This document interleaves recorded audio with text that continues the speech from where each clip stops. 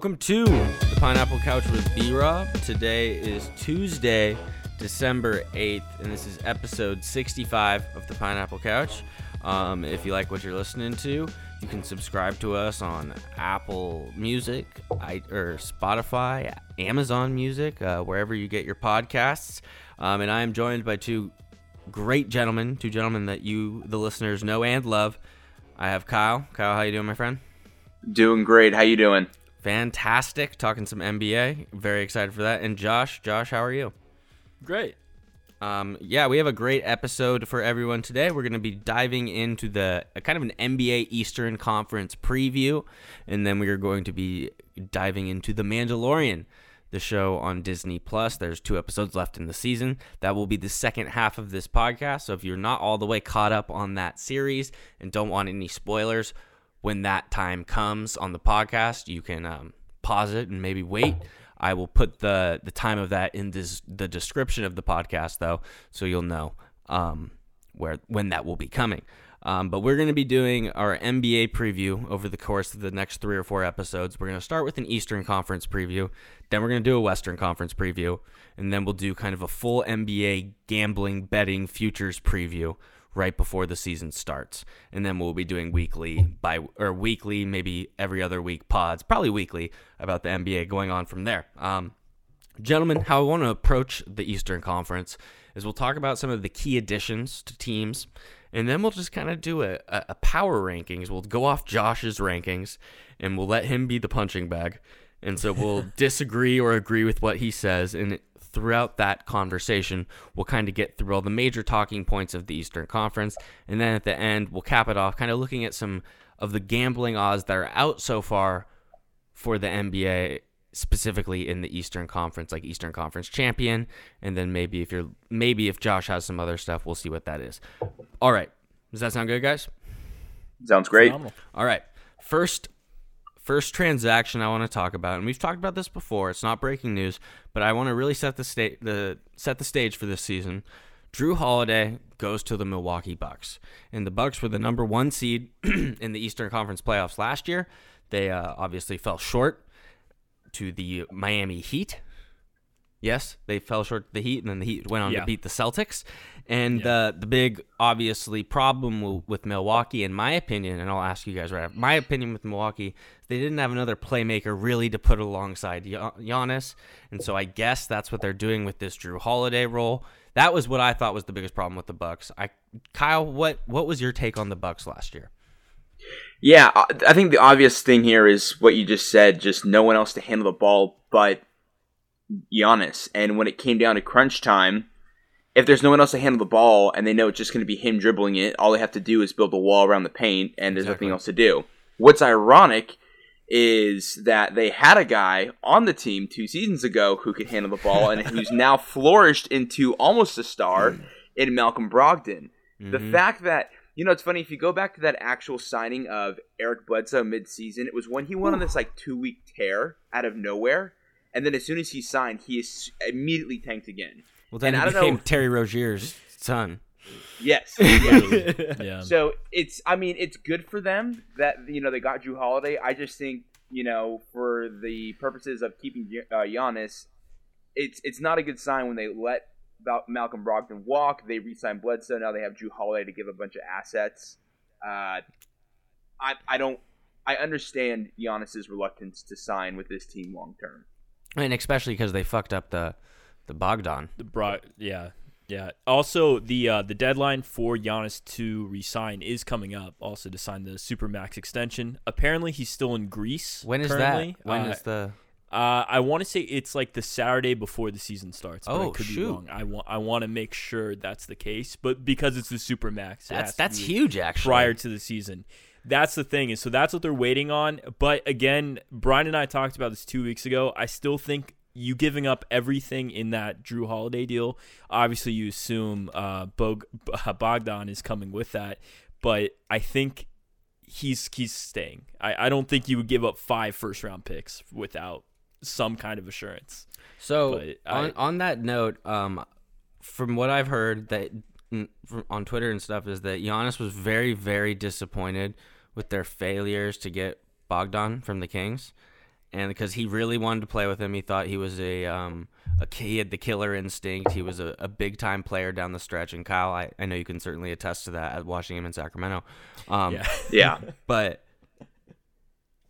there is a big thing that no one is talking about enough is what is going to go on in the next NBA collective bargaining agreement in a year or two, when the NBA obviously is losing a little money right now. They're not as making much money as they used to, and you're wondering about how the future will go with everything's going on.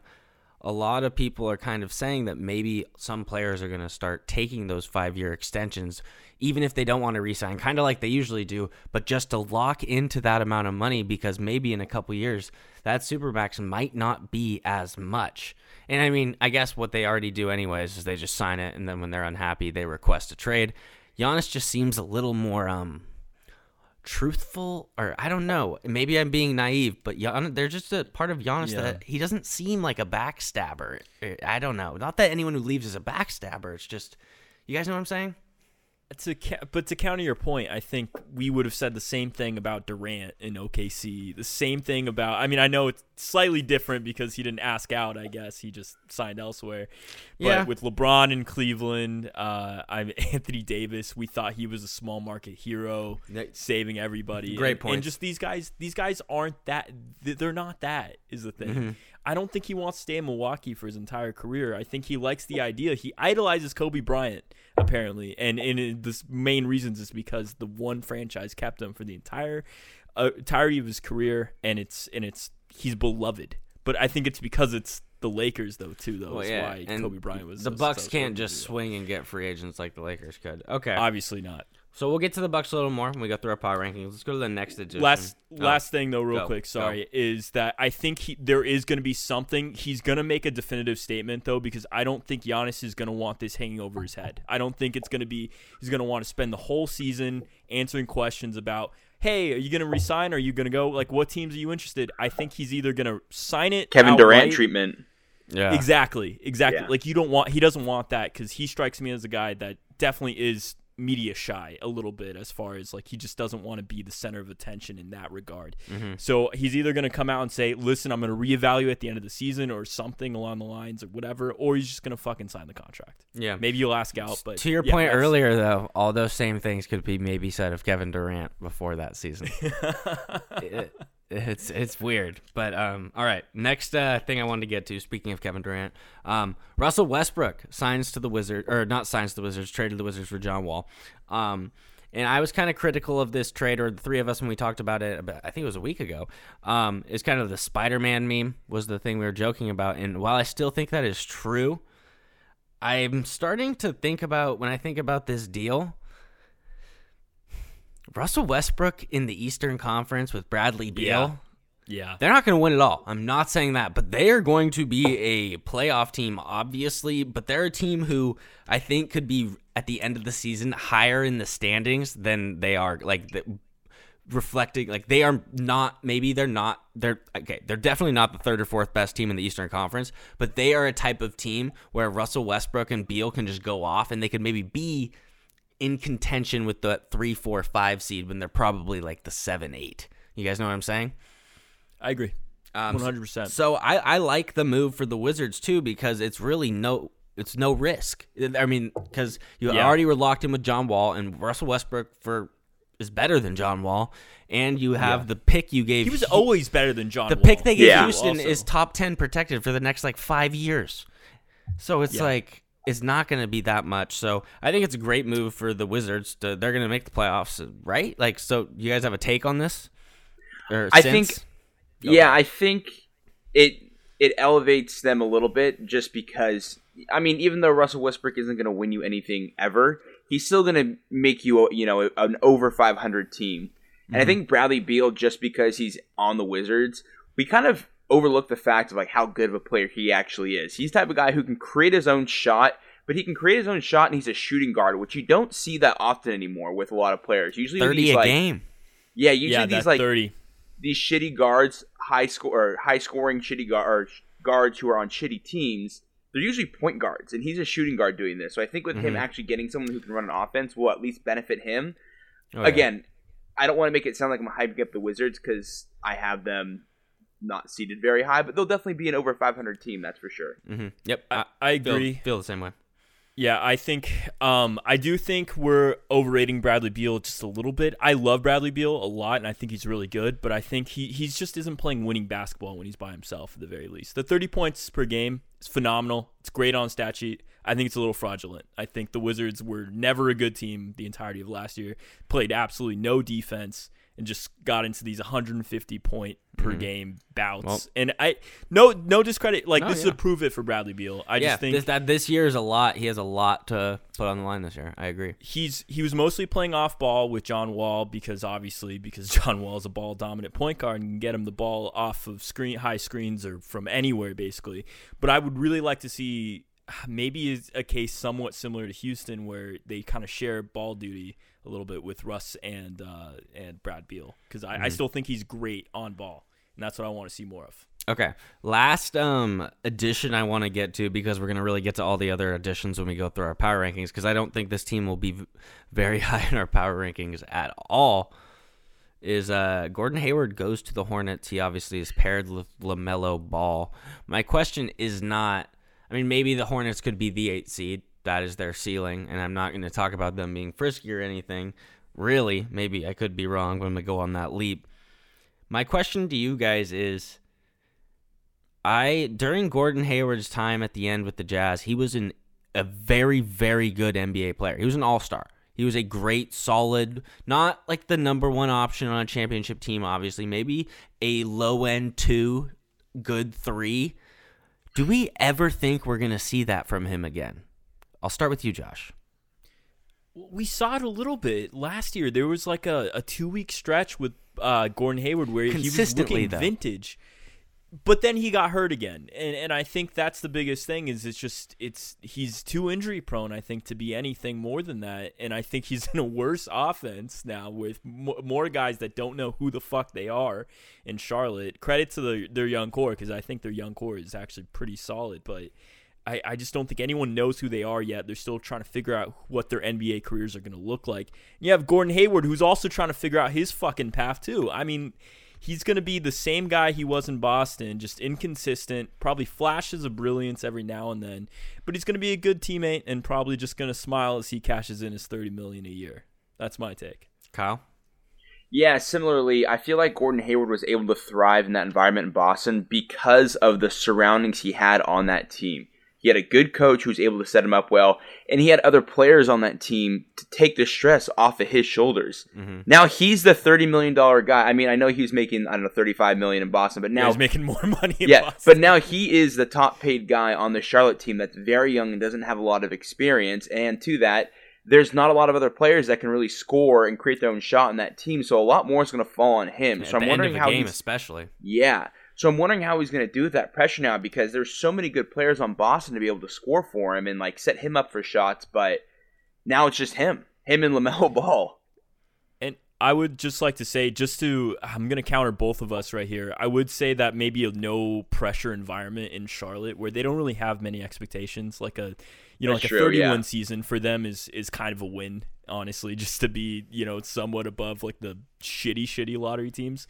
Maybe it's able to allow him to rehab a little bit and kind of get comfortable again. But I lean towards what we first said, Kyle, for the record. Okay. All right. Let's get into power rankings now, because I feel like this will kind of carry out the rest of this Eastern Conference preview. And again, if anything rapidly changes in the Eastern Conference, i.e. a trade by James Harden, we're not going to get into that today because we don't know what's going to happen, but we will definitely do an emergency podcast if that does. But things could change. So in our preview in about a week, our full preview of the betting one, we'll get into that maybe again. But for today, we're just going to go into our Eastern Conference power rankings. Josh, we're going to go off your list, and then me and Kyle will chime in on where we disagree, but we're going to just kind of talk about the teams that way. So Josh, take it away. Yeah, so power rankings I think is a little I think there's teams better than each other on this. This is more of a standings, Yeah. Okay, how we'll do it, I just want to say is, so you're going to give your teams, and Kyle and I will just talk about the team with you, and then after we talk about it with you, we'll say, hey, maybe we differ here, but you're going to go off your team, and then we'll all talk about that team. Yeah. So it's not repetitive. So this is my standings projections more so, the playoff seeding more so than it is, because I don't necessarily think the Bucks are the best team in the East, but they're number one in my. Let's do power rankings. Or do we want to do what we think what do you guys think? What do you want to do? Power rankings or the seeding? I like the seeding. Okay, the seeding idea set it up for playoffs. Yeah. Also because I have because we could do power rankings. Yeah, we'll do power rankings like a top 10 overall or something. Yeah, for just the Eastern Conference. Yeah, good call. That sounds good. Take it, Josh.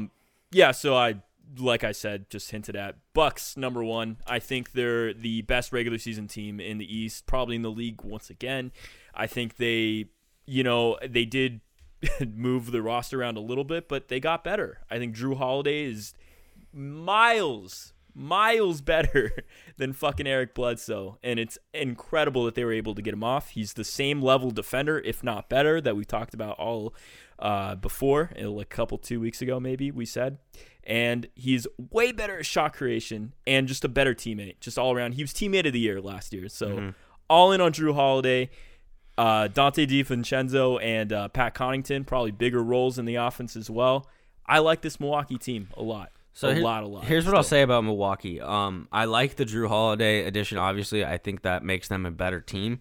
But this team, as it is currently constructed, is not going to make the finals. And I agree. I don't think they have it. They're built for the regular season. They're built for the regular season. I agree.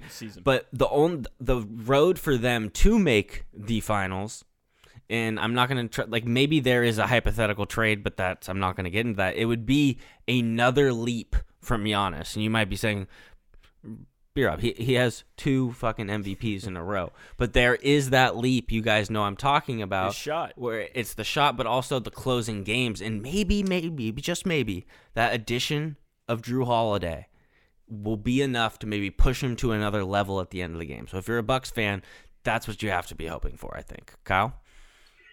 I think this is pretty similar to the Kevin Durant situation where the whole focus of the season now is going to be on Giannis. It's going to be a huge distraction for the rest of the team, and I just have a feeling that with the attitude of the team, like any point in time they go on like a 2 or 3 game losing streak, if that does happen, all of a sudden it's going to be like, oh, Giannis isn't happy, and even if he does sign that, the Supermax extension, we've seen that doesn't mean shit to these players anymore. That just means that's more money in their pocket. Doesn't mean they're actually going to stay there.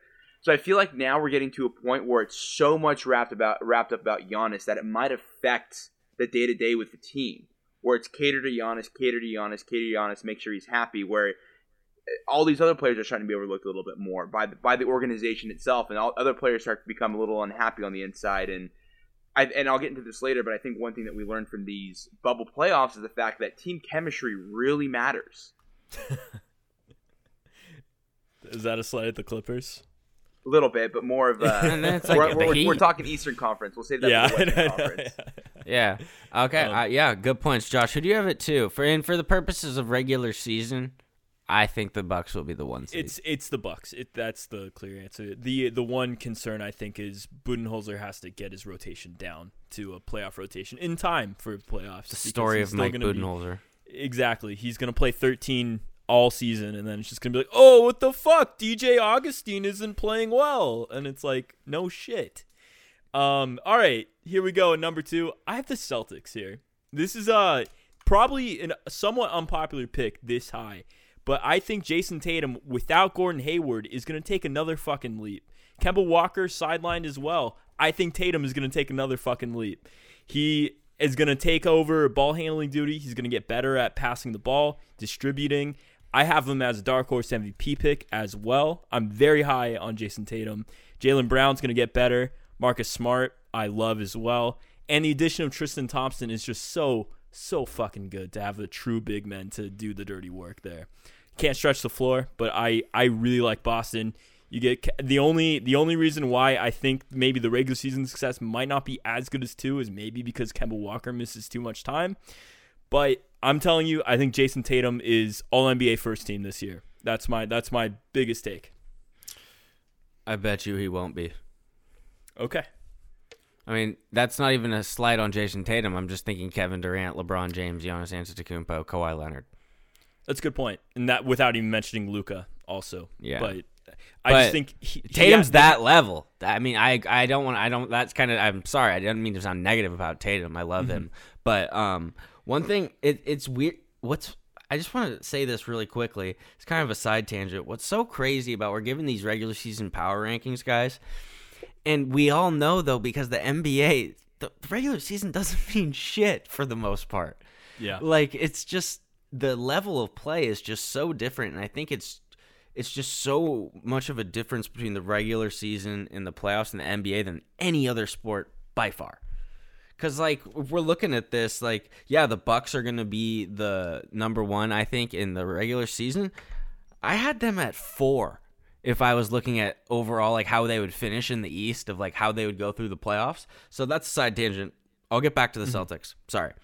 Jason Tatum, he could average 30 a game, Josh. Yes, I think he could make a conversation to maybe get onto that first team.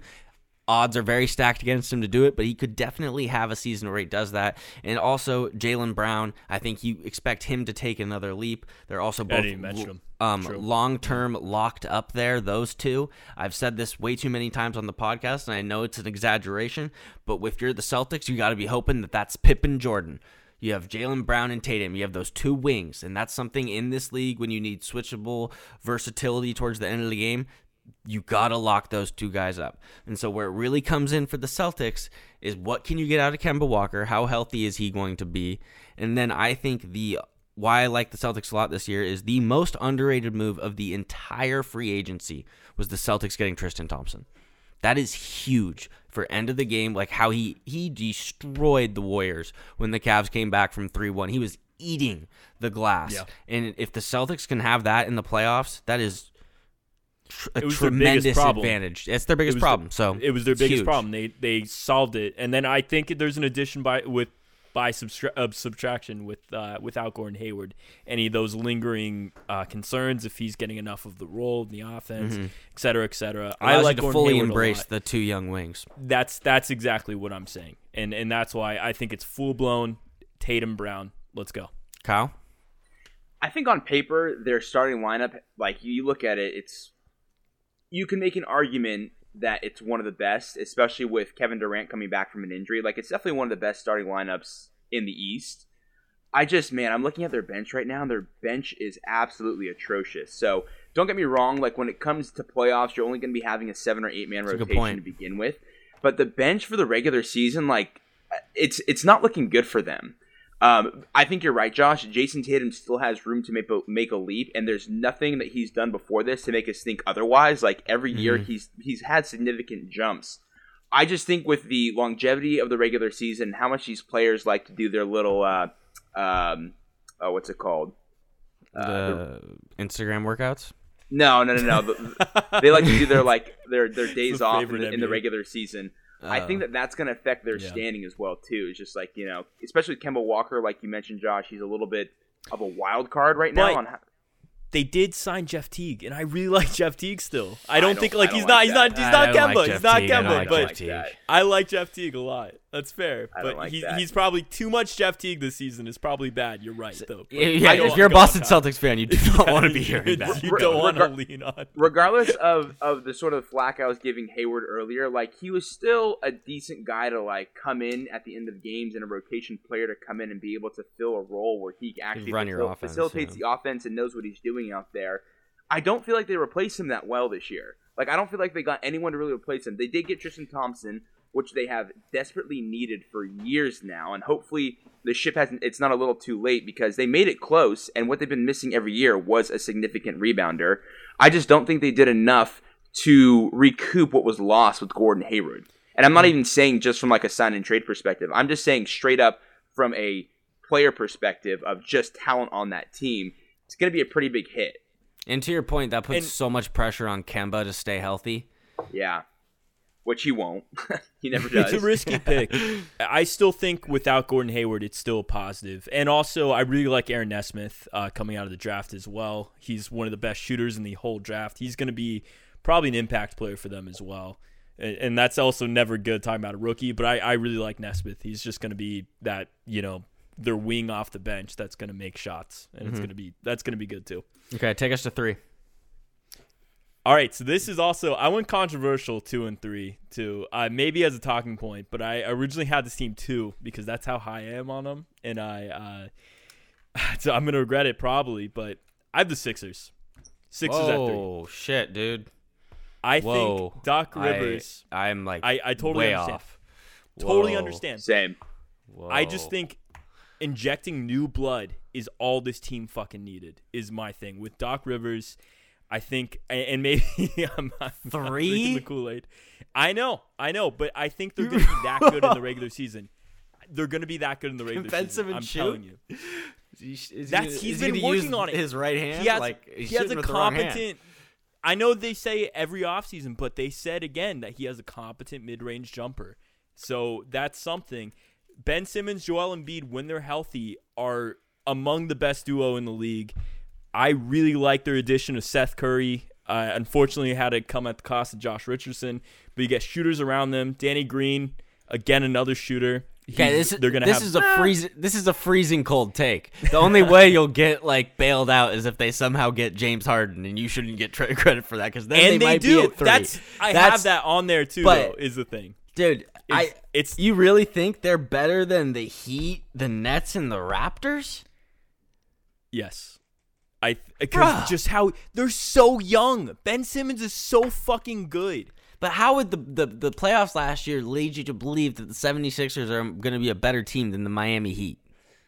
They restructured with Daryl Morey. I'm telling you, I think they got Is enough Daryl Morey going to guard Jimmy Butler? It's fair. I agree. I know why this is a fucking scalding take for you guys. I understand. It's Kyle, what do you think, Kyle? On paper right now, I have them as my 5th seed. I'm at 6. So here's the thing, though. I think they're better than they were last year, though. Is why I don't have them at 6. I don't agree with that. I think I just don't. They still haven't fixed their problem. I get they got Seth Curry coming off the bench now with shooting, but I Danny just don't Green think too. that yeah, but Danny Green, you saw him in the playoffs, man. He's sure he'll give you some points in the regular season, but when it really comes down to mattering, he's not going to get you a bucket. But I do think this. Now, to credit you, Josh, with Daryl Morey makes the most trades out of any GM in the league. So I think that what we're seeing right now, this team, is not what it's going to look like at the trade deadline this season. So I think there's still a lot of moves to be made with this team. What moves exactly, I don't really know. But as it stands right now, I just don't see them higher than, what you just mentioned, B-Rob, Nets, Bucks, Heat, Boston. I'm just new coach. I respect the alternate take, Josh. I don't take my criticism as a No. I like that. Nothing personal. Yeah, I just think personal, but I fucking a hate new you. head coach. I just think Brett Brown was a loser for them. That's true. Brett Brown was terrible. It was pretty bad. That's why I So have was it Elton here, is Brand. because I think this is a trendy pick, and there's great value in this, and that's also why I think they're the best dark horse title contending team right now, because they have the best value. They have plus 2,000 odds, I believe, on Bovada right now, and it's pretty fucking good because I think they're the best team outside of the immediate favorites. Well, they are the only team, too, to this. be able to keep up. I think with the size they have, they can actually keep up with the Lakers in a 7-game series as well. And Dwight's kind of a sneaky. Apparently, Dwight's also one of the leading voices. Which is not a good sign either. I agree. Okay, what do you have? What do you have at 4? Is great. What do you have 4? I have the Nets here. I think the Nets are probably the best team. Yep. In this whole power ranking, their potential, their ceiling, but I'm a little fucking worried. Is the thing? They're surprisingly deep. Can I take this? The Nets are my. Yeah. I think the Nets are going to make the finals this year, and if they want to win the finals, Kyrie Irving matters. If they want to win the East, honestly, I think Kevin Durant is all that matters. If Kevin Durant is healthy and playing like Kevin Durant, that's the concern, I think he's the best player in the world. I agree with you. He's so.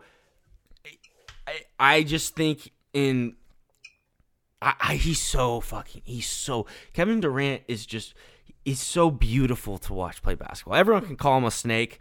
I understand. He came to the Warriors. I like the Warriors. He left the Warriors, and I still think he's the most beautiful. He has the most beautiful like shot I've ever seen. The way he can score and pull up.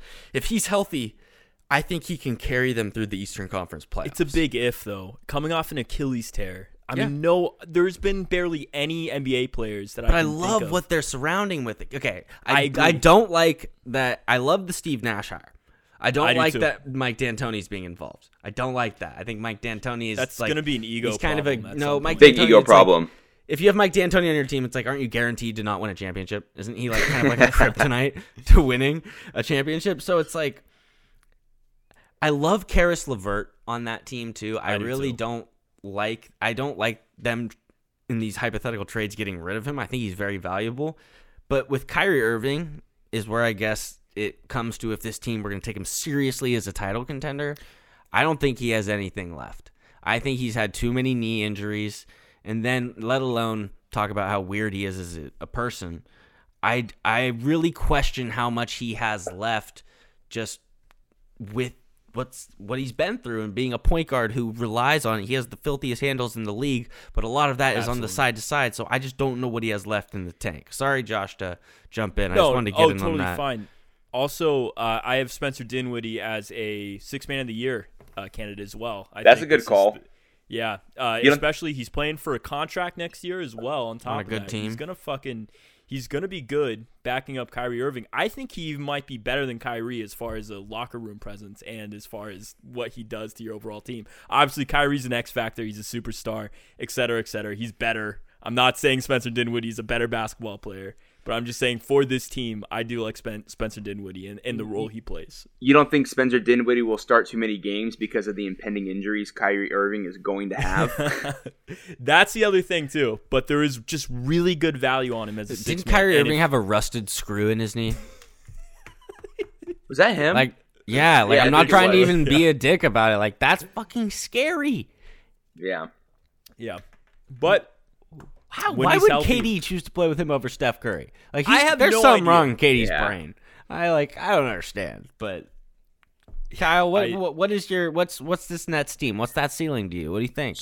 So ceiling is what you said. They can make it to the finals. And I think, there is a lot of question around Kevin Durant and his health, but I think you're right, Brian, that as much as I hate Kevin Durant, I mean, he's one of the best scorers of all time. He's still going to be able to score when he comes back. Mm-hmm. My big question mark is Kyrie. He's creative enough. And I think it's been evident that every locker room Kyrie Irving has ever been in, he's just been a toxic person. And he's created unnecessary drama every single time. And how long is it going to take before Kyrie Irving starts jabbing at Kevin Durant to the news media when Kevin Durant takes the last shot and he misses it?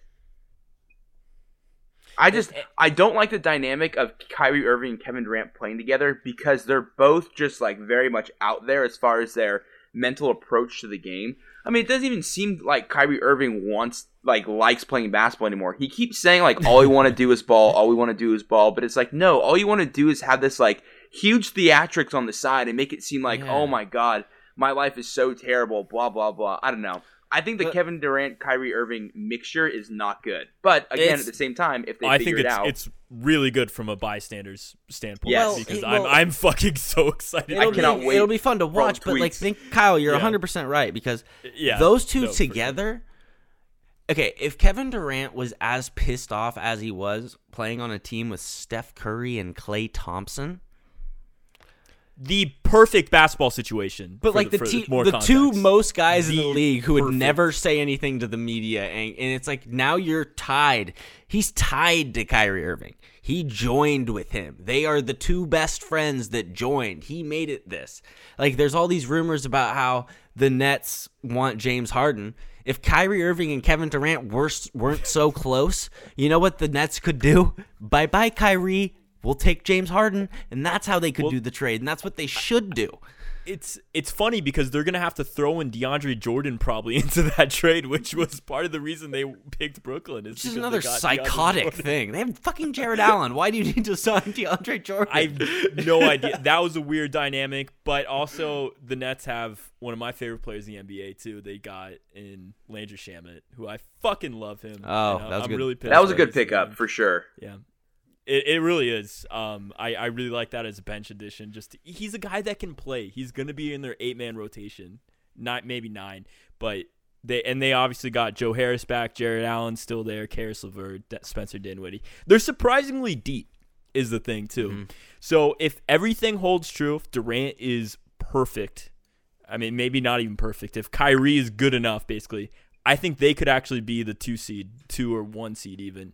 Because their team is good, and I think Steve Nash is going to probably be coach of the year, probably too, if this team places top 3 easily as a rookie head coach. All right, who do you have at 4? 5. We just did 4. Yeah. Oh, my bad. Yeah. My bad. 5. I have the Heat. Ooh. I know this is a little low considering they are this fucking good. They just kind of got fucking rocked by the Lakers, but they're phenomenal. This team is so fucking good, and the best part about it is how fucking young they are too. I mean, Tyler Hero, I can't think of Kendrick Nunn, and Bam Adebayo, Duncan Robinson. I think Duncan might be 26 potentially, but all the other guys are under 25, and they're all fucking phenomenal. Amazing players already, and that's not even without even saying Jimmy Butler, who's the alpha dog of alpha dogs. He's my favorite player in the NBA that's not on the Warriors. I love Jimmy Butler. Their defense incredible.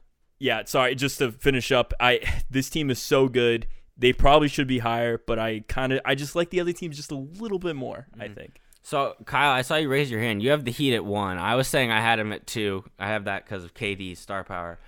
Why, Kyle? Because I think I agree with everything you're going to say. Take it away. So we're throwing a lot of big ifs right now in these scenarios, so fuck it. I'm going to throw another big if here. Josh, you just said how they have 3 players under 25 and then 1 that's at 26. In theory here, we have 4 key players to this lineup who could potentially make a significant leap this next year. So I'm not saying it's going to happen, but what I'm saying is they have the most potential. So they didn't do a ton in the offseason, which obviously they didn't need to do a ton because they made the finals last year. They had an incredible run to the finals. But if 1 or 2 of those players have a significant leap, they are going to be an insane team. If Duncan Robinson can score more consistently, he's already a great 3-point shooter.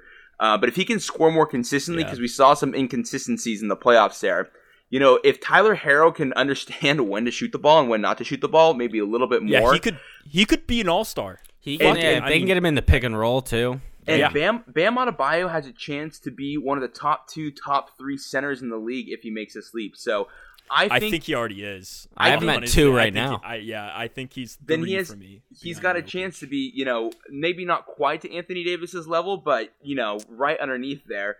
Just with his ability to not only play offense but play defense, both sides of the ball.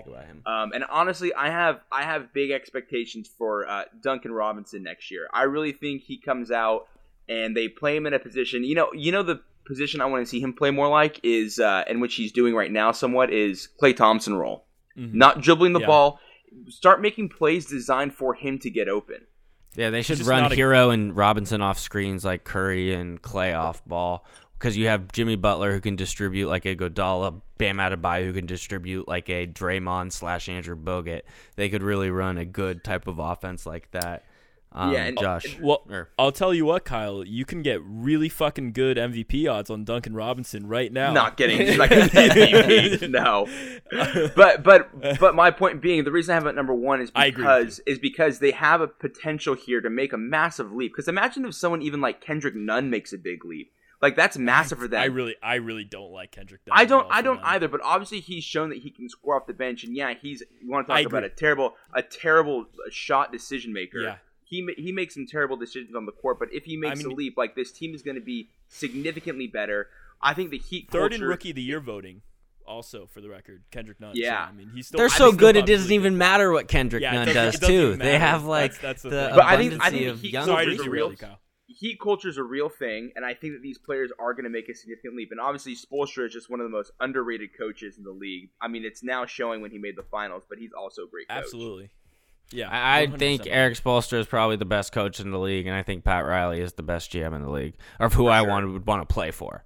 Yeah, like just that. He definitely agree with that. So I do think losing Jay Crowder, I mean, we're talking about Jay Crowder here. I mean, it's not like a huge thing, but it is like a substantial role player that can play defense. That's the big thing is Hero and Robinson and Nunn suck at defense, and they need to get much better. But they did lose Crowder, but the one thing they needed to do this offseason, they needed to keep Dragic, and they did. They did keep Dragic, and that's perfect. I think the other thing too is maybe Butler maybe regresses just a little bit, but I'm just saying that's the only say go up. I don't even know if it matters per se, but because the team is that good around he's them. Oh shit, who was Jimmy Butler on a date with? Who? Selena Gomez, right? Yeah, yes. Selena Gomez. Damn, Jimmy Butler buckets on and off the court. Miami just incredible. Yeah. In general, who we got at everyone? Josh, are we at 6 right now? Yeah. Who do you got? Yeah, I have the Raptors. I I'm respect that. shocked. I don't think that's too. I have them at 5, so I respect the 6. But the thing is, the Raptors are historically a good regular season team. Is the thing. That's why they've been so good. Nick Nurse. You just talked about Spoelstra as being one of the best coaches. I have Nick Nurse probably in the top 3. He's fucking phenomenal. The big reason why I have him low, and this is going to be more of a negative for the Raptors. I love the Raptors still. I think OG Anunoby and some of their younger guys besides Pascal. I think the playoff Pascal was kind of an anomaly, but you re-signed Fred VanVleet. Pascal Siakam is a top 20 player in the NBA. Absolutely. I think not right now maybe, but I love him going forward. He's as an asset. phenomenal. And he's Van a great Fleet. defender, and 100%. And but the reason why I think I have them lower than they were, because I think they were the 2 seed last year, they lost both their big men. They lost Serge Ibaka and Marc Gasol, who played major fucking minutes for them. Granted, they have a good stopgap with Aaron Baines, who actually surprisingly I was going to say really 2 good words. for them. Aaron motherfucking 3 words. Yeah. Aaron Baines is motherfucking phenomenal. And he can do a lot of what they can do, but he Great can't Twitter replace account. both their guys' production is as what it comes down to. And I think the biggest thing too is them not playing a regular season in Toronto this year as well, because they're going to be in Tampa. And I think that's going to be big for them because they have a great home court. So nobody likes traveling to Canada. Are we under the assumption that there are just going to be no fans at any NBA game this season? As it stands, unless something changes with the vaccine, like substantially. I think they'll try and get people in at least by playoff time. Is my guess. Do we think it'll be like the I would NFL agree. where different like cities say yes or no? Yes, for sure. Okay. It'll all be up to local regulations, whatever it is. But I think they're just losing so much money. I didn't realize until recently how much tickets actually are part of the revenue for these basketball games. It's a lot of money. It's a huge portion. So at least for playoffs, for sure. And it'll probably be a situation where you have to have either a negative COVID test to get in or a proof that you had the vaccination. Okay. That sucks, but that's what we're living with. Yeah. The Raptors, I'll just go a little more on them. I had him at 5, so I don't really disagree too much with what you're saying. I do think, as much as I like the Aaron Baines replacement, I think it's kind of tough. And the one thing I'm going to say that I hate to say, because I really like Kyle Lowry, and I know they just re-signed Fred VanVleet as that like kind of insurance, I do think that Kyle Lowry is getting a little older. He's 34. Yeah. And coming that's on something 35. that we're going to start to see. And so it's going to, what that means is I think Kyle Lowry is going to be someone who ages well. Like he'll still be able to shoot. He doesn't need to be super fast. That's never been Kyle Lowry's thing.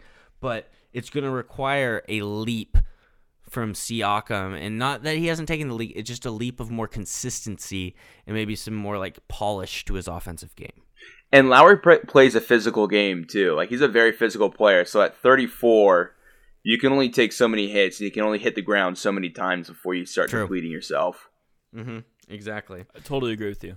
And then it's just like, when does he slide off defensively too? Because it's not like Fred VanVleet is a ace defensive player, so you wonder where that starts to hurt them. Yeah. But again, their rotation, their culture is just so good. I just don't think I can have them anywhere lower than 6. No, I agree. If honestly, and again, they're a great regular season team. I could see them easily, beating the Bucks, or not the Bucks. I mean the Nets as far as final standings goes. Mm-hmm. So I really love the Raptors, but for all those reasons, Terrence Davis, the other guy I really like too. All right, who we got at who you have 7, Josh?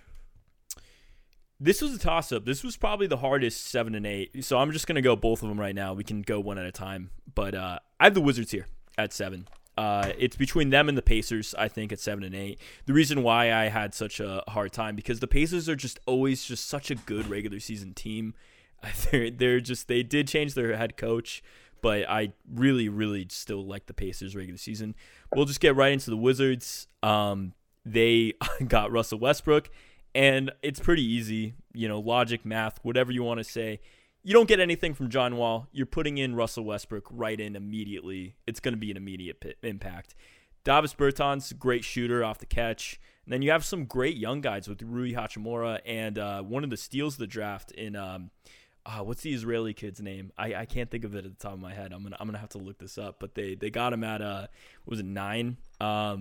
It's killing me. Kyle, talk for a second. I agree with you too. We already talked about it a little bit, but just Russell Westbrook does elevate their game a little bit. Who's the coach for the Wizards? Scott Brooks still. That's Scott that's Brooks one of still the the biggest. coach? I believe so. Okay, that's not terrible. He did have those winning seasons there when John Wall and Bradley Beal were both there, but again, 7 seed is good for them. It's at least trending them in the right direction. At least you make Bradley Beal a little bit happier that he's now competing in playoff games again.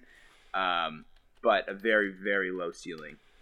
Yeah, I agree. Troy Brown could be a lot of what this and the development of him and Rui Hachimura. That's what they have to bank on if they're going to get anything above 7. Because I have them at 7 too, but they're like, there's a giant drop. From I 6 to 7. 100% agree. I don't think that they're really Denny Avila. Thank you, God. Denny. I was trying to find people really like him, right? He's really fucking good. One of the best players of the draft. A lot of people had him as, and between him and Hachimura, they're both probably due for another leap. Playing with Russell Westbrook, I think you're gonna play better. And I think this maybe shooting wise, you're not gonna have that much time. Yeah, that's exactly. So I think surprisingly, this Wizards team probably immediately competes for a 7-8 spot for the Eastern Conference. And any closing thoughts on the Wizards? No. Move right on to the Pacers then, who I had I flip-flopped them a couple times, and I just think the Pacers honestly, they're gonna fuck me here because I know they're gonna do better than 8. I'm almost positive because they're always just right there. I don't know why the fuck they are, but they're always there. You got fucking Miles Turner's a big question mark. Did they get rid of Nate McMillan? Yes, they signed a Raptors assistant coach that I can't remember the name of. I'll probably look it up right now. Yeah, I would say so because again, apparently he was like Nick Nurse's like go-to guy. He was like his favorite dude on that staff, is from a lot of the reports. But they had an all-star season from Domantas Sabonis. He's phenomenal, and then the Holiday brothers. Watch. He is, yeah. Nate. Jesus Christ, Bjorken is the head coach for the Pacers, by the way. But yeah, I really like this Pacers team. They're going to be a good defensive team, probably once again. I just have them probably, just not as good as the rest of the teams. No, yeah, I like when you're looking at this bottom seed in the East. I think the Pacers are really the safe bet because I'm not really banking that much on what the Hawks have done and teams like the Hornets. So I really do think that the Pacers are the safe bet there at 8. And I mean, Malcolm Brogdon, Victor Oladipo, Domantas Sabonis, Miles Turner, I think they're a team who is maybe ready for a trade. Something might happen. But Turner and Oladipo seem to be change of scenery guys. Yeah. Mm-hmm. What do you think about that, Kyle? Yeah, I don't know. Depending on how this team does, I don't know if we'll see Oladipo on this team. I think he might be a trade deadline target for some teams. Yeah. It'd be cool to see them unload assets, honestly, because they got some prizes. Is Victor Oladipo going to move into the point of his career where he essentially is going to become like a 6-man type guy? Or do you think he has a higher role? It kind of sucks, though, because he was so much fun to watch right before that injury. He was on an absolute tear right before that all happened, and then he tore his thigh. But I think I agree with you, Josh. Just 7-8 seed here. I think there's a lot more talent in the East now, too, that pushes them down. They didn't really do a whole lot in the offseason to really boost them up the standings. Especially, They fumbled the Gordon Hayward deal too. It was probably the Celtics' fault, but we have the same conversation every offseason about Miles Turner, and nothing ever happens with it. So I'm pretty much just over him, and he is what he is at this point. So I don't expect any sort of change from him. Celtics didn't want him. I mean, that's another. It's a they big probably thing. watched him at whatever the World Cup, or not, like the World Cup of basketball when he was on the USA team. Yeah, he was I hated watching him play. So terrible. I wouldn't want him on my team rooting for him. I think Sabonis is way you'd rather build around. Not even build around, just have. But yeah, gentlemen, because we do have some. We're almost at around like 50 minutes or so. I'll speed round. We'll speed round because we have some Mandalorian talk coming. Josh, why don't you wrap up this entree of an NBA Eastern Conference? So the 9 and 10 seeds, obviously, I think they're still able to be talked about here because of the new play-in rules. So they're still in contention, and that's why I like the Hawks Magic here flipped 9 at Magic, 10 Hawks. I think the Hawks made enough additions. Magic are always in there for whatever reason. The faithful Magic are always at the bottom, but somehow squeak in. They're always squeak in with a losing record. They'll win like the first game randomly too every now and then.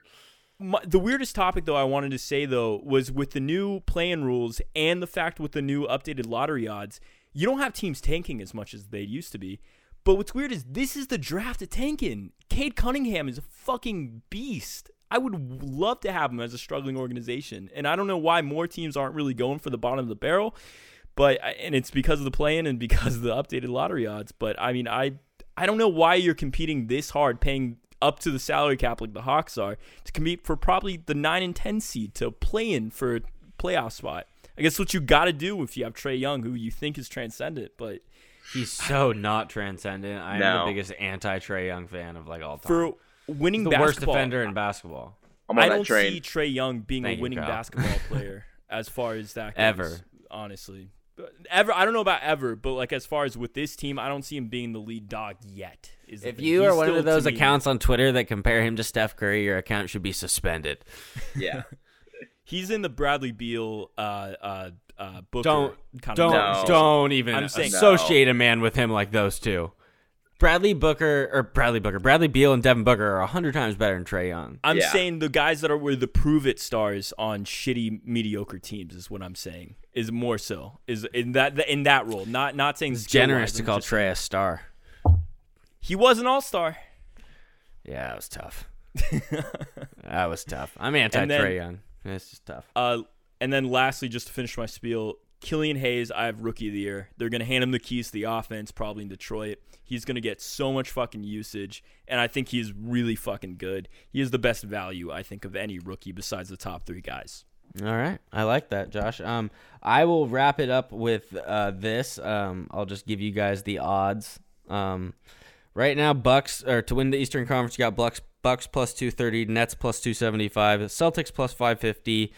Kyle and I will definitely be jumping on Heat plus 650, Raptors plus 800, and then 76ers plus 900. That's some food for thought for the listeners and for you too, because we're going to be doing some sort of official prediction for the season where we put down our stuff. Josh?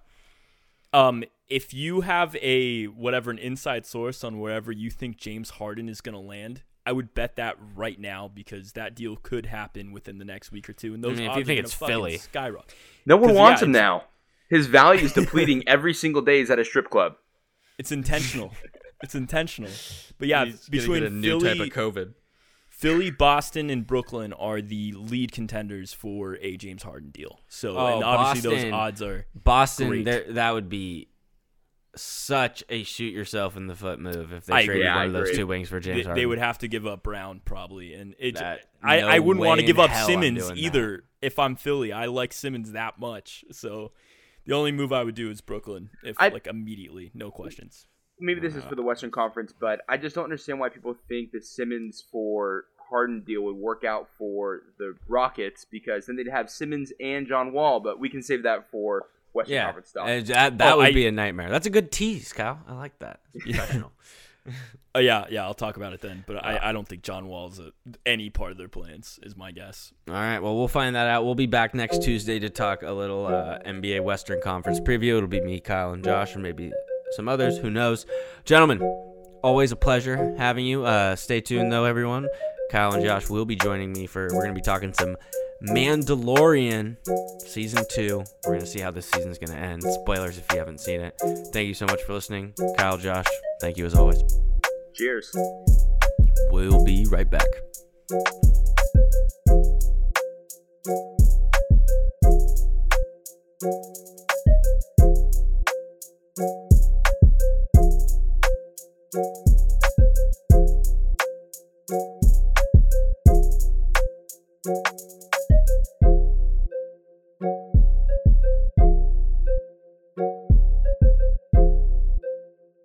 All right, welcome back onto the Pineapple Couch. This is episode 65, and we're going to be diving in to Mando, the Mandalorian on Disney Plus.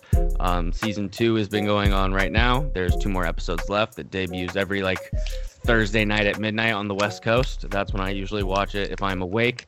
And so we're gonna what we're gonna do today. Oh, I should introduce who we have here. I got my guy Kyle. Kyle, how you doing, my friend? Doing well. Good to be back. Good to have you. Josh, how you doing? Hey, pretty good. Good to see you. Dustin Jedi, the man behind the intro music. God bless you. How are you doing, my friend? I'm phenomenal. It is phenomenal to see your beautiful face. Dustin, we're talking Mando. It's going to be good. Good times. This show, I know, is on your mind. We text about it a good amount. So what we're going to do is, spoiler alert, if you haven't seen Mando and you want to watch it and not get spoiled right now, just stop. You got a nice NBA Eastern Conference preview before this, so enjoy that. We'll be back on Thursday with some NFL, but if you don't want to get Mando spoiled, here is your spoiler warning, because there's 2 episodes left, and we're going to talk about everything that's happened before. So, gentlemen, what I really want to do with this pod is we'll just do a quick, brief breakdown of what's happened, what happened last episode in particular, because I want to talk to you guys about that, because I thought that one was fucking crazy. And then we'll kind of go into our predictions. And then I have a list of questions from some of our listeners, followers on Instagram, and some I threw in there. Does that sound good, gentlemen? That's sick. Fantastic. Sounds great. All right. So here we are. Mandalorian. It takes place after Episode 6, Return of the Jedi, right after the second Death Star blew up. So it is taking place in right after the fall of the Empire. And the main character is a foundling, a Mandalorian named Din Djarin. And so we follow him throughout Season 1. He is a bounty hunter, similar to Boba Fett and Jango Fett, but we'll get to that a little bit later. He's a bounty hunter, essentially, and he's looking to get money to improve his armor. It's called Beskar armor, is what the Mandalorians have. And so he gets a bounty from some suspicious Empire-associated guy, and he has to go capture this asset, the target. So he goes and he's searching for this target, kind of runs into some other bounty hunters. Turns out this target is Baby Yoda. So it's like a little green motherfucker, and it's Baby Yoda. That's all we know about him right now. The same species as Yoda, for the record. Which is unknown. Called? Yeah, there literally is not we a don't canon know. name. Yeah. Well, maybe we'll find out about that in this series. But so yeah, Mando gets Baby Yoda, kind of grows attached to him, and then eventually though, he gives him to the sketchy Empire dude, and he gets a bunch of money, so he has a sweet Beskar armor, and he looks really badass and all shiny. And then basically he feels bad about that, so he goes and gets Baby Yoda back, and all this shit happens, and you meet the enemy of the series, which is Moff Gideon, Gus from Breaking Bad. What's his name? Juan Esposito?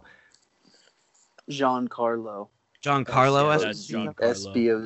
Esposito. Should I call him Mike like I call Giancarlo Stanton? I think this is a different situation.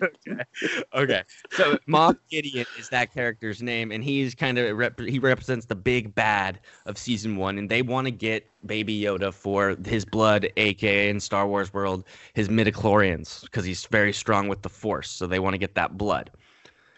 You think Moff Gideon's killed at the end of Season 1, but he cuts out of his TIE fighter with the Darksaber, which, Dustin, can you do a brief thing on what is the Darksaber? The Darksaber is a lightsaber that was originally owned by the leader of the Mandalorians. Basically, the first Jedi Mandalorian, right? Yeah. First Jedi Mandalorian, essentially. And basically, Mandalore went through some Civil War shit. Then somehow Darth Maul got his hands on it. Then someone else ended up with it, and now Moff Gideon has it.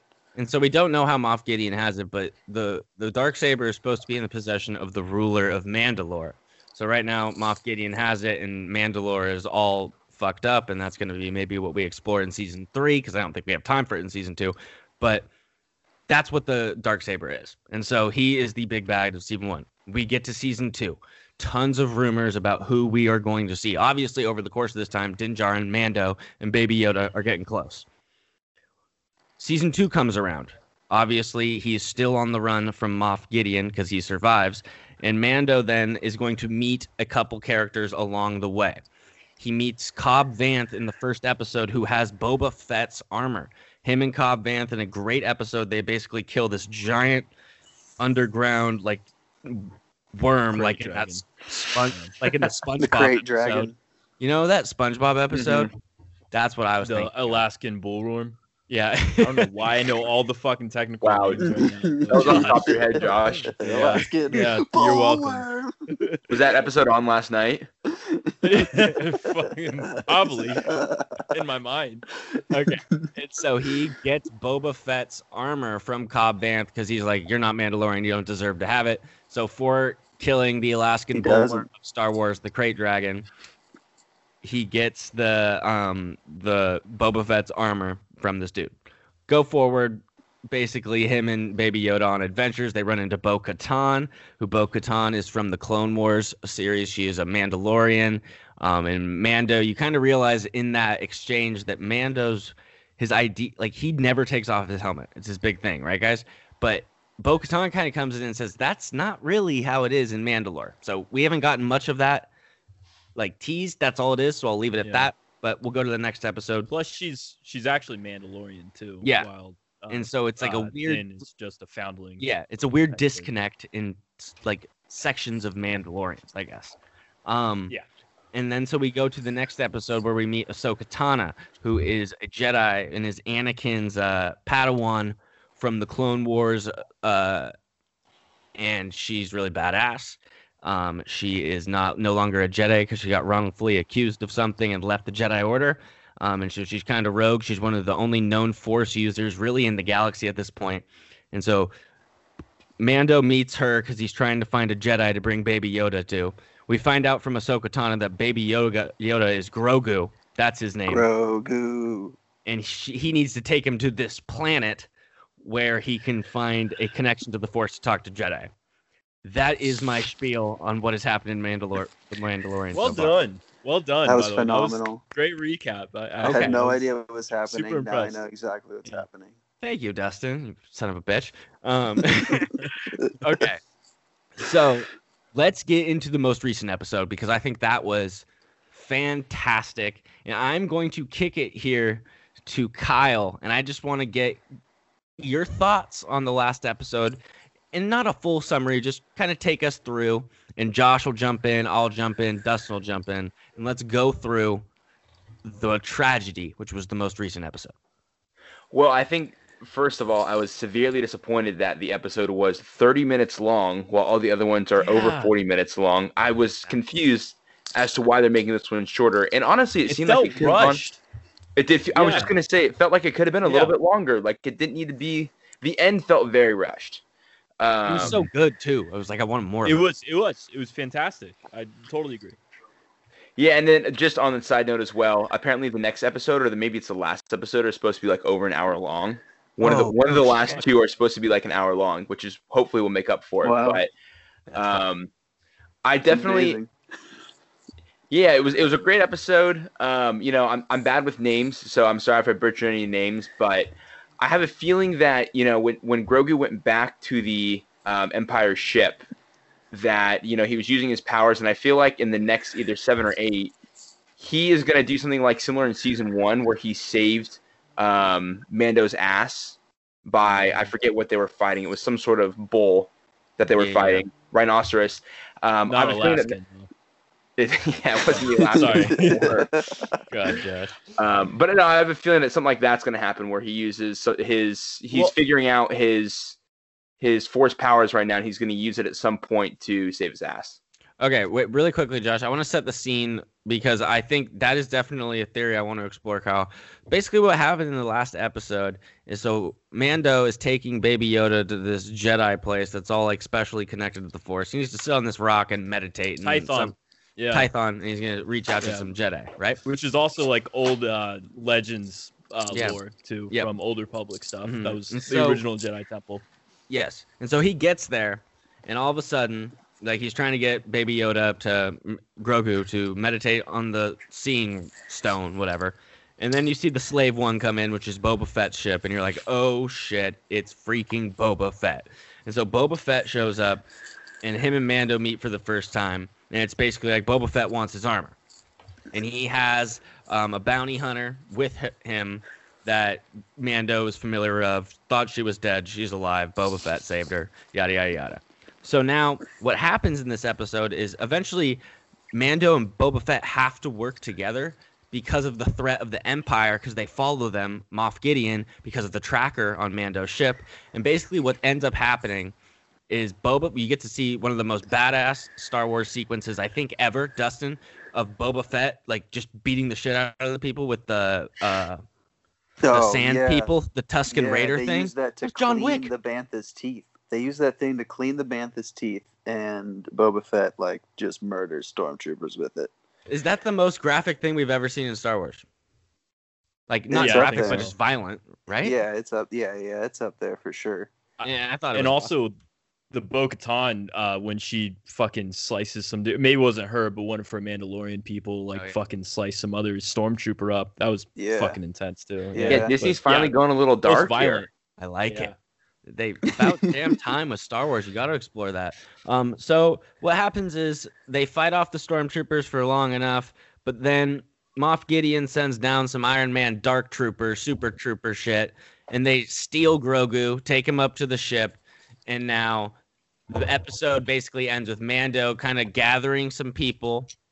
Cara Dune. Oh, did you mention his Razor Crest? The Razor ship Crest got gets blown, blown up. up. Razor yeah, Crest gets Even blown Boba up. Fett, Boba Fett now with the armor is like, I'm gonna work with you because you gave me the armor code, and so now they're on the hunt to get Shout out Baby to Boba Grogu Fett. back from Moff Gideon. All right, so now we're completely caught up, guys. I have a question before we go into our theories, because will we see Bo-Katan again this season? That's just I think that is saved till next season. Don't you guys think? Bo-Katan was one of the Mandalorians he saw earlier in the season for everyone out there. Yeah, I'm with you. I don't think we see her again. I don't think she comes. Well, she might come back at the very end or something, but I don't see it. Yeah, I mean, her and Mando obviously have similar enemies without even really knowing it. But like knowing it, I don't know, because she says so. She wants a Darksaber though. Yeah, she wants a Darksaber, and he wants Grogu, which Moff Gideon has both. So it's like, I don't know though. I don't know if she'll come back in. I feel like either her or one of them will come back in. Either if it's her or Ahsoka, not both. I think one of them will. Okay. I just don't know which one. What I realized, guys, what I'm doing, Kyle, jumping really quickly, is that I'm just like giving you guys all like sides. We need to just jump into the full entree with our theories. I want a theory for how this season's going to end. We have laid the foundation, and I want to get the first. Who wants to go first with their theory of how they think this season will go? Josh, you want to go? You want to take that?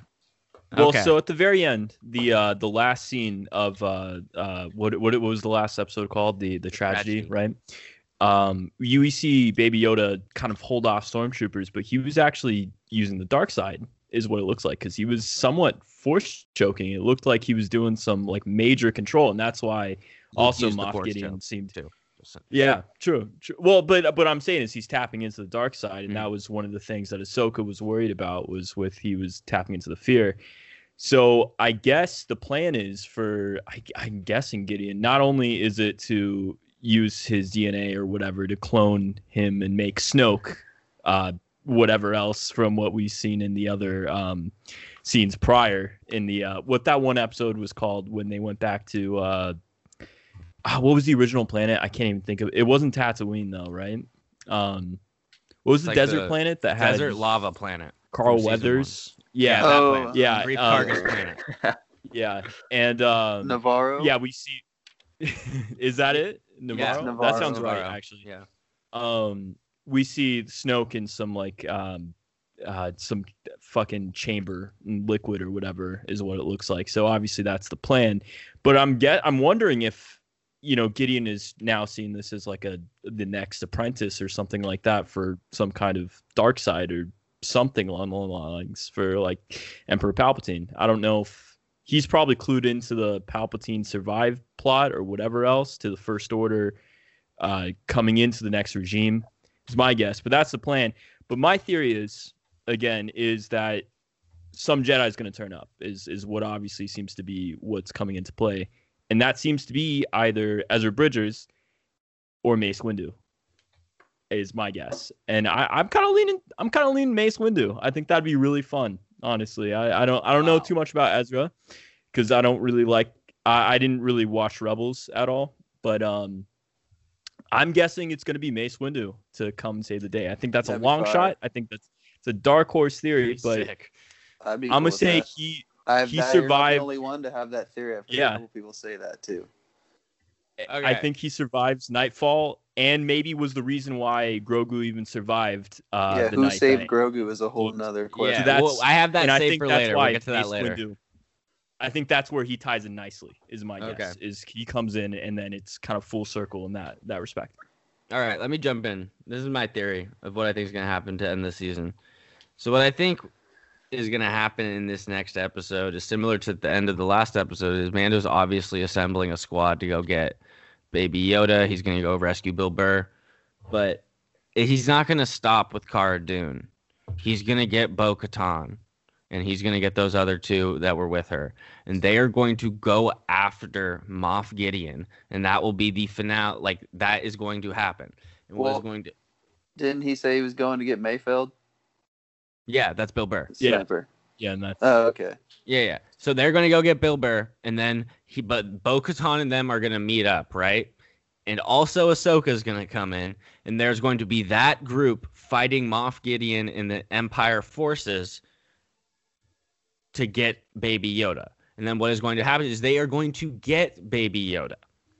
But Moff Gideon is going to escape with the Darksaber still, setting up for a rematch in Season 3 for Mandalore with Bo-Katan. But what is going to happen is they're going to get a little information out of Moff Gideon, Ahsoka specifically, and what his ties to Thrawn are from the earlier episodes. Because I do believe that those two are working towards, are in cahoots somewhat. So they are going to rescue Baby Yoda, and Ahsoka is going to get that information.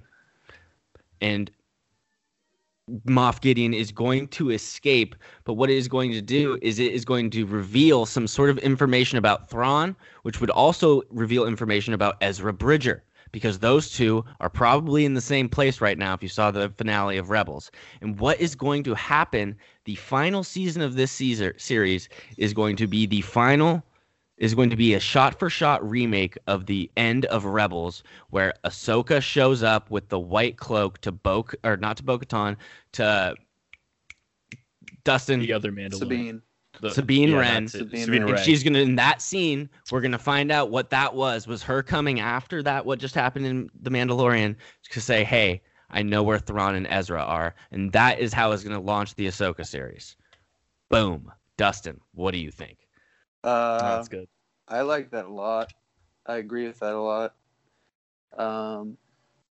I feel like Ezra's going to have more of like an important role with Grogu if he's going to be in it. He should. I mean, he has the only two Jedi that have like real dark sides that are expanded on in Star Wars is Mace Windu and him. Well, I guess Mace Windu isn't expanded, but everyone's always talked about him like having a dark side, but never like not being tempted, blah, blah. Well, Ezra Bridger was literally trained by Darth Maul. He merged minds with Darth Maul. He literally had a Sith holocron. Like, he understands the dark side. He's more dark side than you would ever think. So it's like, if somebody's going to be able to flip Grogu from the dark side, Are we worried to be Ezra? Are we worried about? This is a quick on the spot answer to all of you. Are we worried about Grogu actually going to the dark side, Kyle? I mean, I feel like just with the plot line of Star Wars with all the previous movies. Now, I'm not a TV show. I haven't watched the Clones TV show, but from all the movies, at some point in time, the protagonist does have the sort of flirting line with the dark side. So I think at some point in time, you're going to have the conflict for him of that happening. Of course, I don't think it's actually going to happen, but there's definitely going to be the conflict at some point in time, given the history of what they've put out before. Mm-hmm. And really quick, I think that's what's really cool about The Mandalorian is that, like, I, until recently, hadn't watched those animated shows. Dustin kind of was the one who got me into it. But Kyle, for someone who's never really been seeing them, you can appreciate The Mandalorian the same exact amount as someone who's done, if they've read every single comic book or everything. That's why I think this show is so successful. So I agree. Yeah, Josh, to you, are you worried about Grogu dark side? No. Okay. Same reason as Kyle, honestly. Yeah, not really. It's just not really, because even if they did, it's like, well, then they would have to bring in like Ezra or Mace, and both of them would be able to figure that situation out. Okay, I got a question for also, Josh. think of the merchandising too. Also, just Disney would an evil Baby Yoda. They would lose so much money. Good point. That's a really good point. Josh, are we going to see Luke Skywalker in the Mandalorian series? Yes, but not yet. That's my guess. I think absolutely Mark Hamill has a great relationship still with Disney. He's still hopping in and out. He's been in The Mandalorian already, Mark Hamill, as the voice of a random alien or something or two. He'll be in it. That's something I'm absolutely positive in. I just don't think it's season 2. Okay. Kyle, can you give us a little prediction of what you think is how this season is gonna wrap up? Because what I want to know, because Kyle, I think maybe knowledge is a curse in this situation for like Dustin, Josh, and I, where we've looked into it so much, and it's like you guys are looking into it way too much. Kyle, what's gonna happen? Be the sane voice in the room. Quick little tidbit, though. I do love hearing the perspective of all of the knowledge because it's kind of opened my eyes a little bit more to the connections that I guess Lucasfilms and Disney have been able to make and like bridge all these gaps between all the different series, which I think is really cool.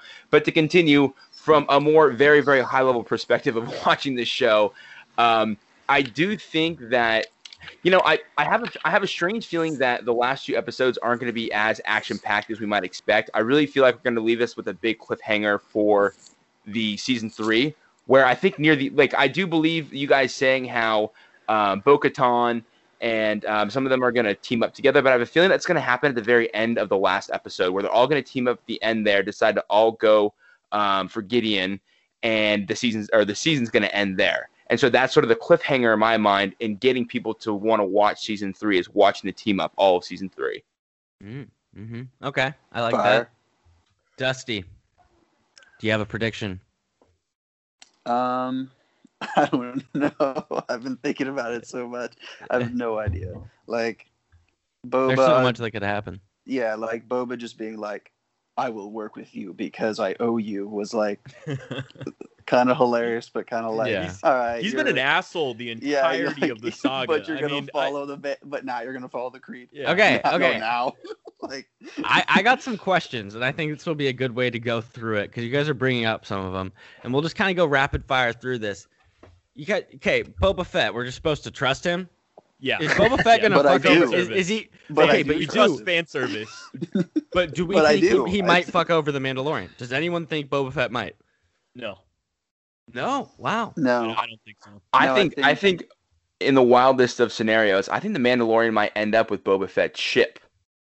Yeah, I agree. Something like that. They might wind up finally killing off Boba Fett, maybe, and then he's the successor for Slave One. I don't know. That would be heavy. Okay, I got a low. Sorry, real quick. I do think they're gonna kill off one fan favorite though. One of these guys. I feel like they need to kill someone this season. They're gonna do it. They want to make some impact. That's a sign of a good TV show right there. Yeah. They've been playing it safe all season. I think they're gonna do something big and kill off one of the many people they brought back into this season. You guys want to take a walk on the wild side? Yes. There's this theory I've been seeing going around. And it's kind of like if you take in what's been going on this season, some of the clues, Mando's kind of in a tragic character route. What's going on right now? His ship gets exploded. He has all these ties to Yoda. He's finally experiencing this all the first time. Meanwhile, Pedro Pascal is fighting with the directors behind scene because his face is not getting shown enough. Is there any chance Mando dies at the end of the season? And that this show, The Mandalorian, is probably actually about Baby Yoda, Grogu, the Mandalorian, because he adopts it like Mando did. Is there any chance that happens? I don't think that happens. Okay, I just saw that there. I just want to throw it out there. Kyle, you think any chance of that? I don't think so. I mean, the TV show is named after him.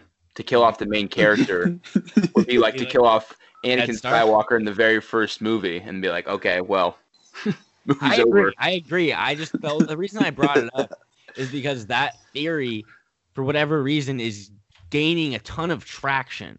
And I disagree with it just like you guys do.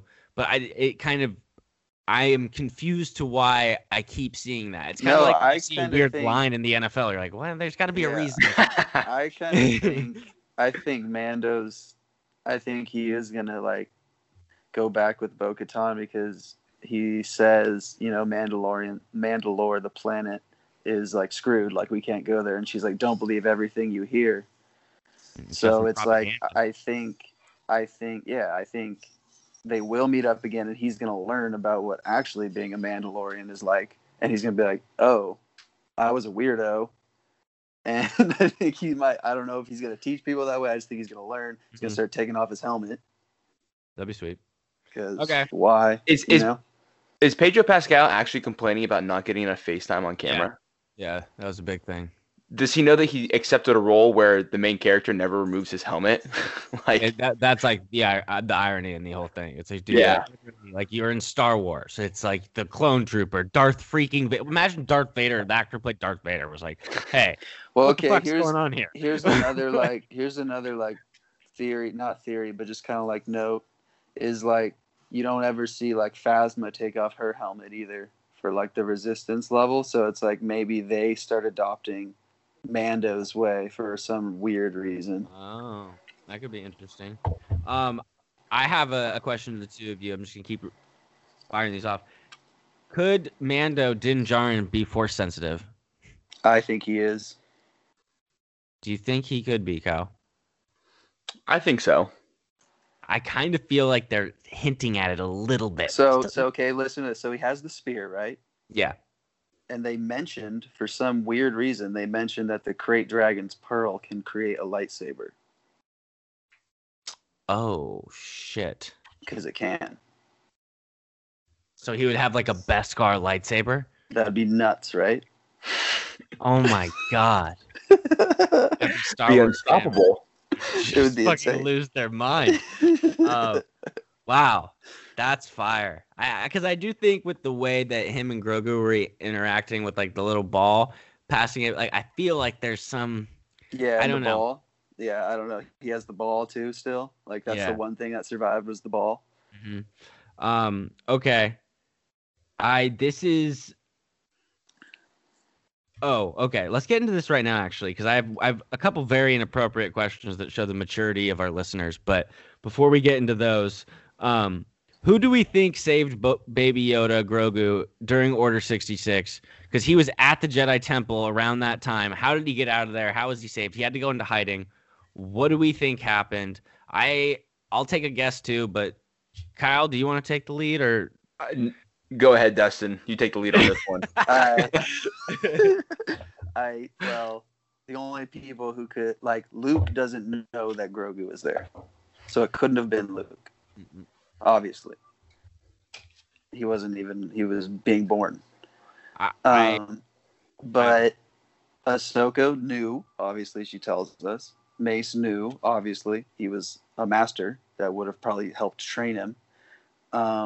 There's the other Jedi that are alive. We only can really guess that there's like what I guess there's like 8 or 9, and 7 of them we've never seen in anything ever.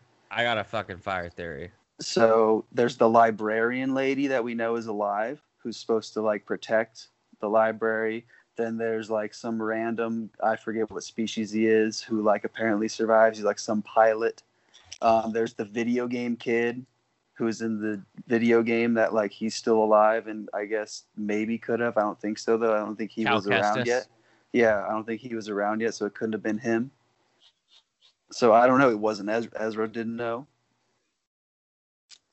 See, I think there's like what with him doing the force choke or whatever at the end of the last episode, I feel like that was kind of a big hint into maybe he was not saved by a Jedi from Order 66. I think Moff Gideon and him have been together before from the way they were interacting. Didn't he? Like he was kind of like he knew how he fell asleep after he used like the force, how they had like Am I crazy to think that? I feel like, Kyle, didn't you think there was a sense of familiarity? This is nothing to do with my knowledge of Star Wars. Just, I felt like when they were talking, there's that familiarity of some sort, right? Agree. Too much comfort when Gideon walks into the room as if he knew exactly what was kind of going on. And is he force sensitive? True. Is Moff Gideon force sensitive? No. No. But he's got the black saber. No. He's so cocky. That's the reason. Like, he's so comfortable. It's so weird. I don't think he is. I don't think he is either. Sabine Wren carries the dark saber for a while too. So he gets it from her, right? They think she's force sensitive. Well, she gives it to Bo-Katan, and she loses it. And we don't know how she loses it. I think there's a chance Obi-Wan might have something. Okay, so glad you brought up Obi-Wan. Because they're doing a series of him, and he's so Bo-Katan's sister was the Queen of Duchess of Mandalore before. During the Clone Wars, Obi-Wan was in love with her. Yes, sir. And I'm wondering if Obi-Wan was in love, Kyle. Think about that. I'm wondering if they had a random child. Yeah, Brian's face. Are you saying Sabine? Wait. No. I'm just saying someone somewhere. Maybe, I don't know. They would be young. We're talking about a young Kenobi. There's a young Kenobi out there. I would lose my mind if there's a young Kenobi. I'm just saying, bro. I just thought of that today, and I was like, that'd be kind of crazy. Who's your favorite Star Wars character? I was going to say Obi-Wan, but then I realized he's kind of the Phillips Rivers of the whole Star Wars universe in a bad way. Really? Just in a bad way. We're in a he's just, he's the wholesome guy constantly. Birthday, Kyle. He's the wholesome guy constantly, but he's always like a tier 2 Jedi, never quite the tier 1. He's definitely. I put him in tier 1. You took down Darth Vader, bro. That's a good point. Philip Rivers, though. That was early on. That was like rookie season Darth Vader, That's true. So, who would be your favorite? Honestly, probably Anakin. Probably just because that's when I first got into Star Wars, and we were kind of the same age, like growing up. I guess he did jump in age a lot from season or from movie 1, movie 2. But that's what I grew up on, and then like the full transformation, seeing him to Darth Vader. That's all. He's always just been my favorite. Yeah, I have a Big Dog. He's not here tonight. That he would agree with you. That's his favorite as well. My favorite, it's tough. Like I really like Obi-Wan, but when I watch the Star Wars movies, my favorite character is probably like Han Solo. Like I think he's the funniest. I just love him. And then Luke. I think Luke. I like Luke a lot, but I would have him probably at 3. I'd go like Han, Obi-Wan, Luke. Dustin, what would you do?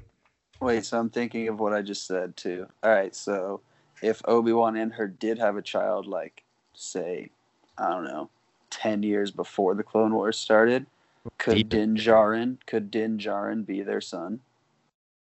If Din Djarin is force sensitive, and the reason he's a foundling is because they were hiding him, and then that's how Death Watch found him. Din Djarin's like 5 years older than Baby Yoda, or 5 years younger.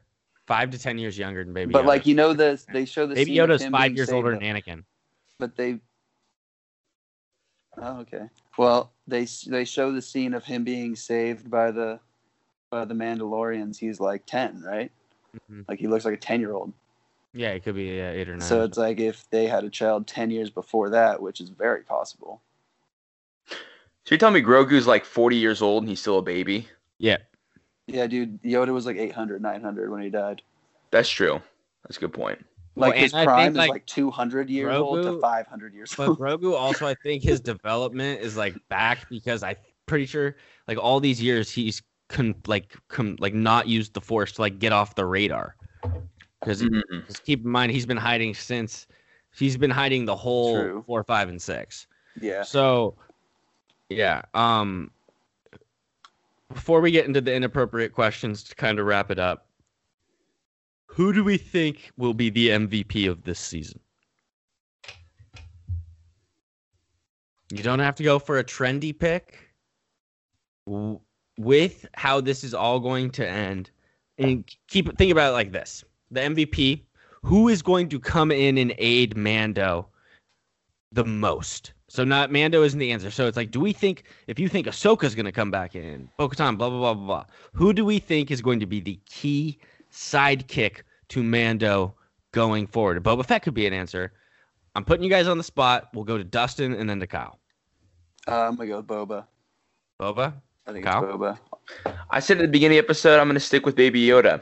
I think he's going to figure everything out by the end of the season and save his ass. I'm going to go with Bo-Katan.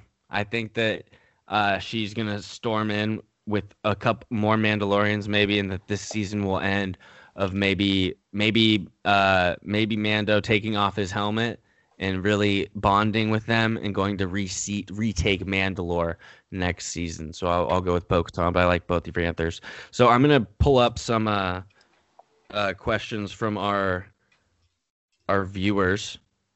This shows the maturity, but I love these questions. They're great, but just keep in mind. Folks, if you're under the age of 10, 12, probably don't listen to this. But I don't think that's anyone. All right. So this is PG-13 content is what you're telling me? Yeah, I mean, I feel like we're always at like PG-13 but I'm just being I'm being generous right now. The first question's from a good friend of the program, Joey. Fuck, marry, kill, Leia, Padme, Rey. I feel like What? Well, for me, that's kill Leia. Oh, well, you got to think about the. Oh, well, okay. Think about Prime in the movies. In the movies, I'll go my answer. I would marry Leia because she's an angel. I would fuck Padme, even though Anakin's a scary, like, scorned lover. Like, yeah, that'd be fucked up to have Darth Vader after you. And then I'd kill Rey because I do not want to have any sort of relation with Palpatine. You know, like if I don't know, like what if you're? I don't even want to get into what I was about to say. So, yeah, I was about to say something really fucked up, and I just was like, Brian, slow down. Dustin, you go. Let's see. I don't know, dude. I might be the same as Brian. No. I'd marry Padme. 100%, no question. Okay. And then I think I would, I might have to kill Leia. You're gonna kill Leia? I know, dude. That's terrible. No, I'd kill Rey. Yeah. Yeah, dude. Kyle, what's yours? All right, so obviously I'm going to marry Padme because she's clearly into younger dudes, and she's also just a beautiful human being. I'm going to kill Leia because she likes to kiss her brother, which I'm not down for. What the hell was that? And then I am going to fuck Rey because she clearly has some daddy issues, so I think that would be the best one. Wow, that was really well thought, actually. Okay, I'm pulling up some other questions here. I got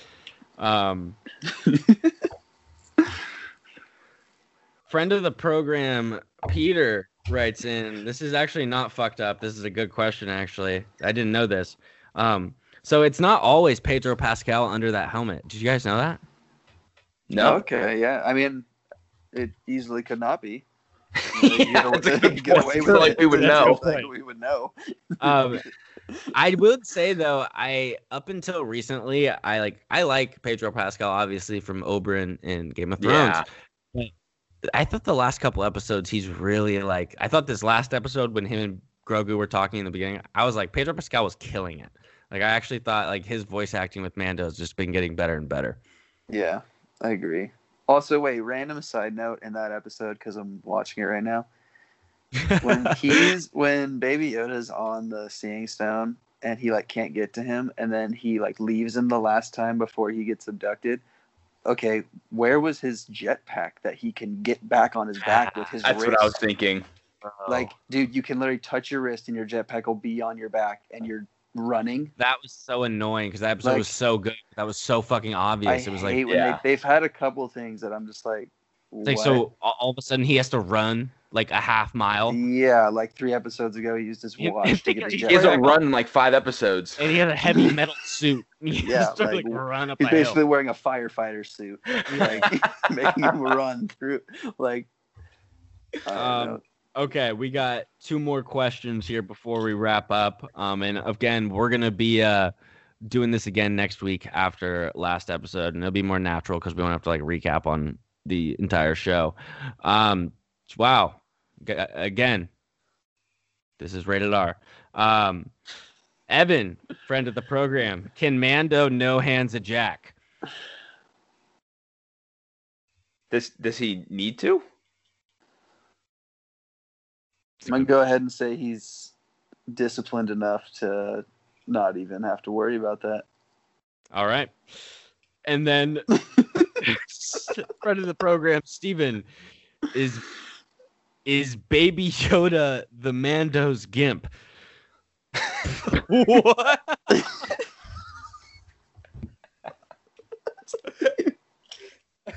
This is what happens when you put out a question to the Pineapple Couch listeners of, hey, what do you want to have on the pod?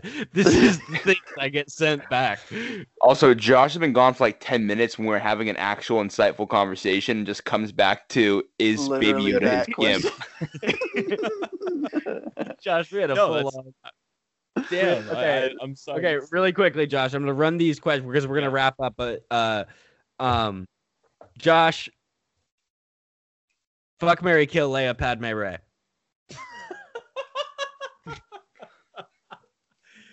Wait. Which we talking? What period of like Leia Prime. are we saying? Prime. Prime. Okay, so we're saying like Alderaan. It doesn't matter what planet. Whatever Prime is to you. Whatever Prime is to you, Josh. Yeah. Just roll it. Yeah. Oh, No judgment if it's older. Marry, kill. Just Yeah, if it's fuck, marry, kill. Go. All right. Very cool. Okay.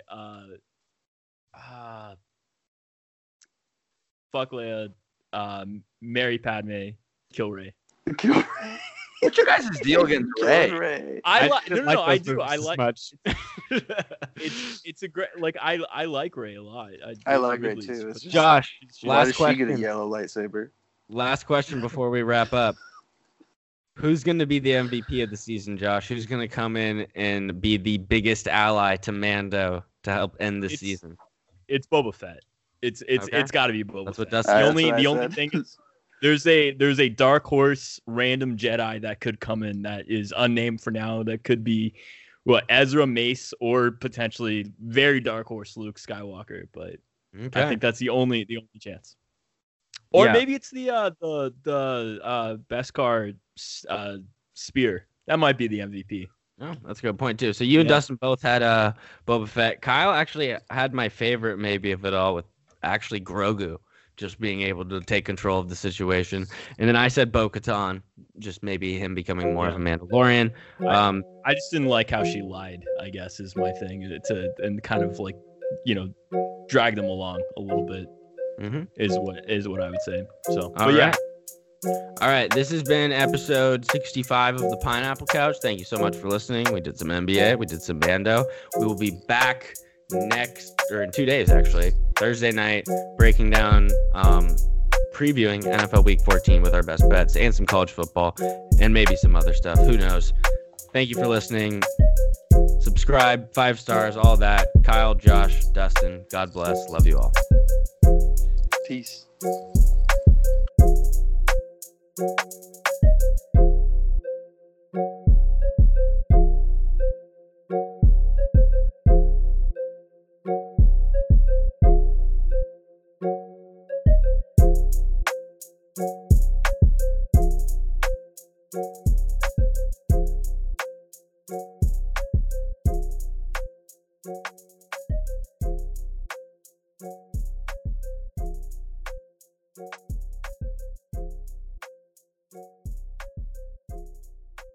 you.